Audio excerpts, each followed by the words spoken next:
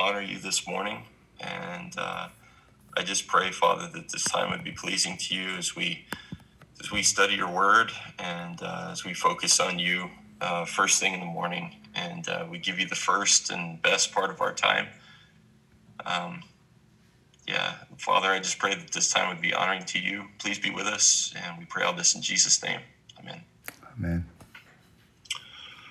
Okay, so the psalm that I chose was Psalm 119. And just going to give you, for those of you that are not familiar with Psalm 119, I'm going to give you a little bit of background on it. First of all, we know that Psalm 19 is not a Psalm of David, so most of the Psalms are Psalms of David, but this one is not.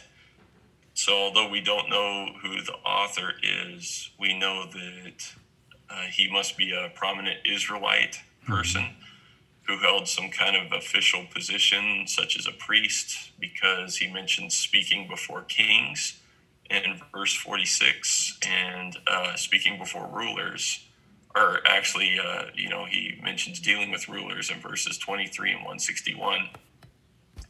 So Psalm 119 is arranged by the 22 letters in the Hebrew alphabet, which each have 8 verses. So Psalm 119 has 176 verses, making it the longest book in the Bible. So we're not going to read the entire Psalm 119. If we were, then it would take up all our time together. So what we're going to do is, or what I'm going to do rather, is focus on the letter He, the 5th letter, which is verses 33 through 40. So without further ado, I'll go ahead and read that. So again, Psalm 19, verse 33 through 40. Teach me, O Lord, to follow your decrees, then I will keep them to the end. Give me understanding, and I will keep your law, and obey it with all my heart. Direct me in the path of your commands, for there I find delight. Turn my heart toward your statutes, and not toward selfish gain. Turn my eyes away from worthless things. Preserve my life according to your word. Fulfill your promise to your servant so that you may be feared. Take away the disgrace I dread, for your laws are good. How I long for your precepts. Preserve my life in your righteousness. So I grouped this section of Psalm 19 into 3 parts. So one is the first section is verses 33 through 35, and the psalmist requests God to teach, give understanding, and direct him in God's laws and commands. And then section 2, which is verses 36 and the first part of 37, which both start with the word turn. And then the second part of 37 to the end, or verse 40, which are focused on protection from his enemies. So on the first section, if we read verse 33 as teach me your decrees or laws, that actually would be incorrect, because the psalmist says, teach me to follow your decrees. And there's a big difference between just listening to and following or obeying. So when you're listening to someone or reading something, you can make a judgment if it's something good or bad, relatable or unrelatable to you in your life. But following is living by these commands. It's reshaping your life to conform with God's way instead of your way, and not just some of the time. So if we look at the way the author says, verse 33, he says, then I will keep them to the end. So when I see that, he's all in with his answer.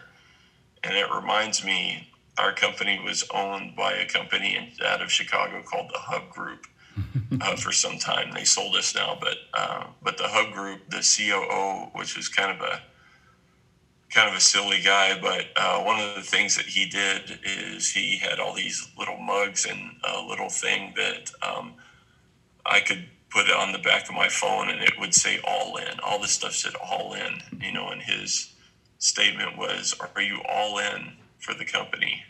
And I kept that little sticker on the back of my phone because I thought about it as like, am I all in for God? Am I all in for Jesus?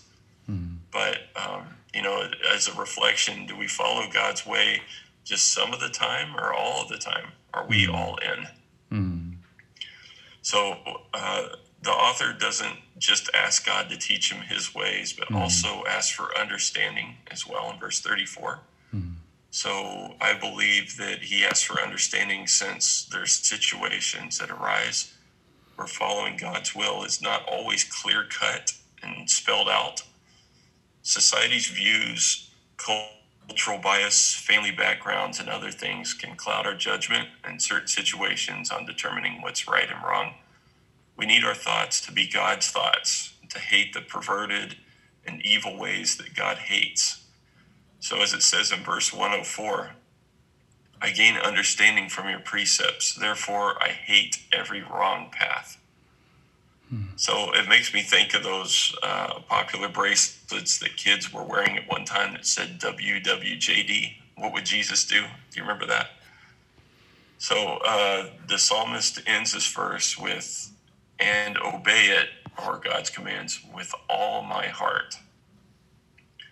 So I stop and reflect a moment at that part. When was the last time that I did anything with all my heart? When's the last time you did anything with all your heart?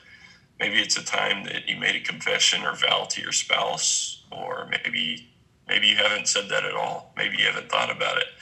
But whenever I read the phrase with all my heart, I stop to wonder what that would look like for me.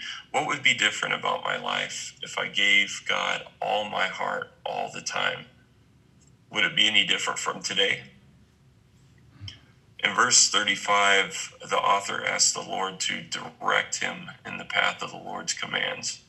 When I read the word path, I believe he's talking about his future. So the plea is for God to help him follow God's commands so that the rest of his life would be good and just and honoring to the Lord. And the author asks us not just to honor the Lord, but by doing this, he finds delight, as it says at the end of the verse. The delight, I believe, is twofold. One, the psalmist knows that he's honoring God with his life, which gives him a sense of fulfillment and purpose.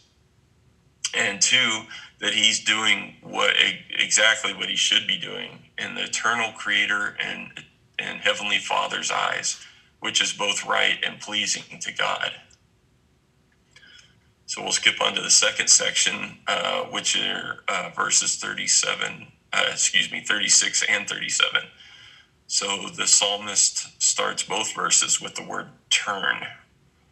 So the middle part of the 8 verses in this section is Psalm 119 is a bit of a confession. The author focuses on his folly both inwardly and outwardly.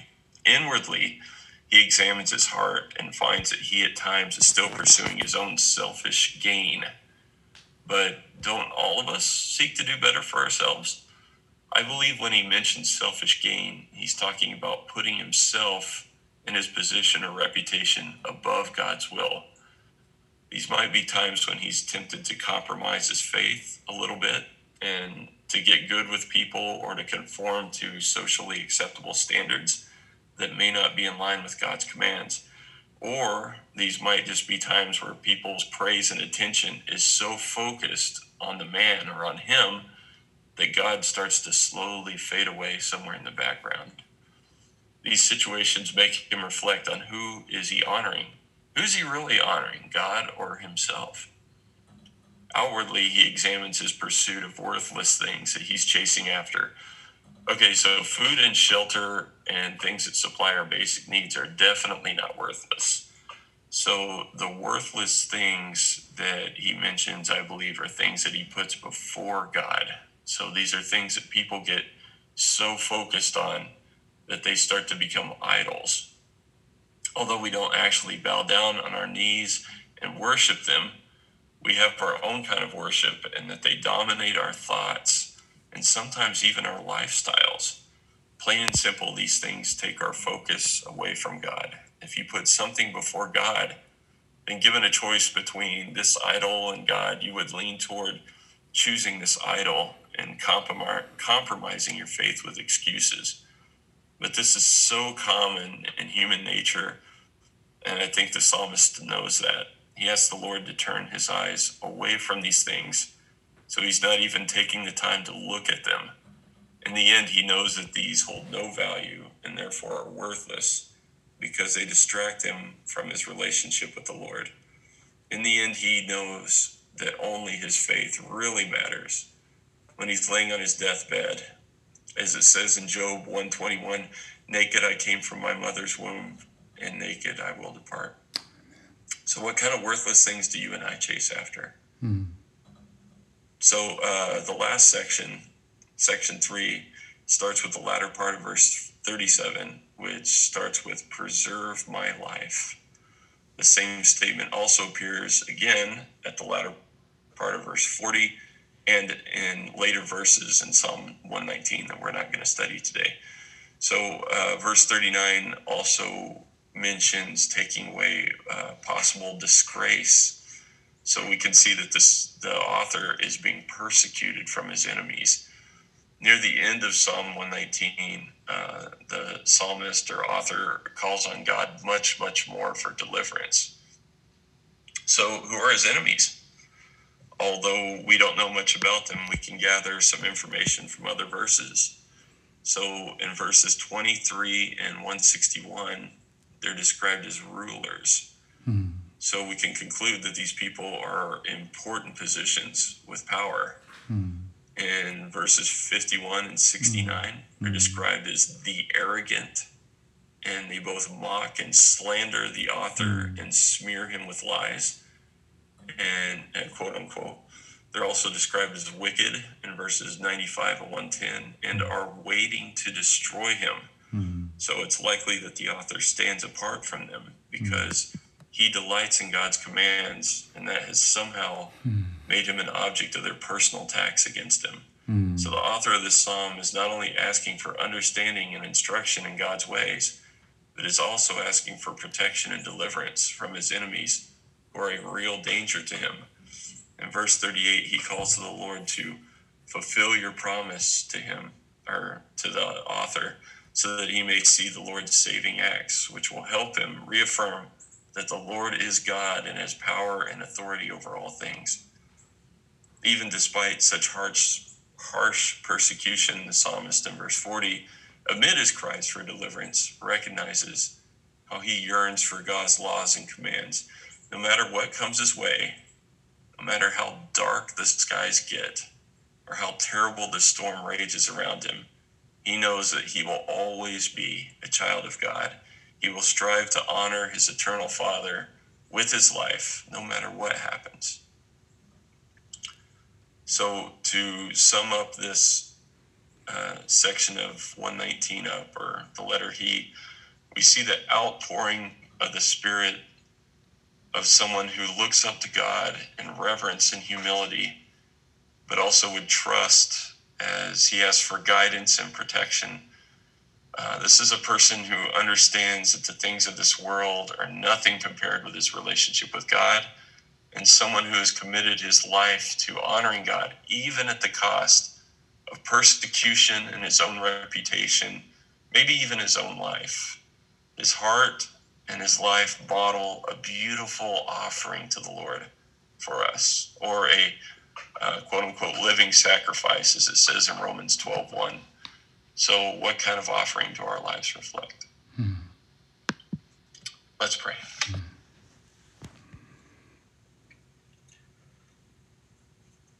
Heavenly Father, as we just study your word about the attitude of someone that is just seems to be just such a great and faithful servant, a great Christian, a great child. Father, I just pray, Lord, that you would help us really just to reflect. And even early this morning, Father, I just pray that you would help us to reflect on your word and and how we can honor you with our lives, like this person has. And I just pray, Father, that you would just help us with this deep understanding, Father, that you would just plant these words in our hearts and help us, Lord, not just to read your word and to hear it and agree and nod and say, yeah, that is good, but really to own it, really to have these words change us, change our lives, change who we are. We pray, Lord, that you would just use us in this world that doesn't know you, Father, that you would shine your light through us to this dark world. We praise you and we pray all this in Jesus' name. Amen. Amen. Thank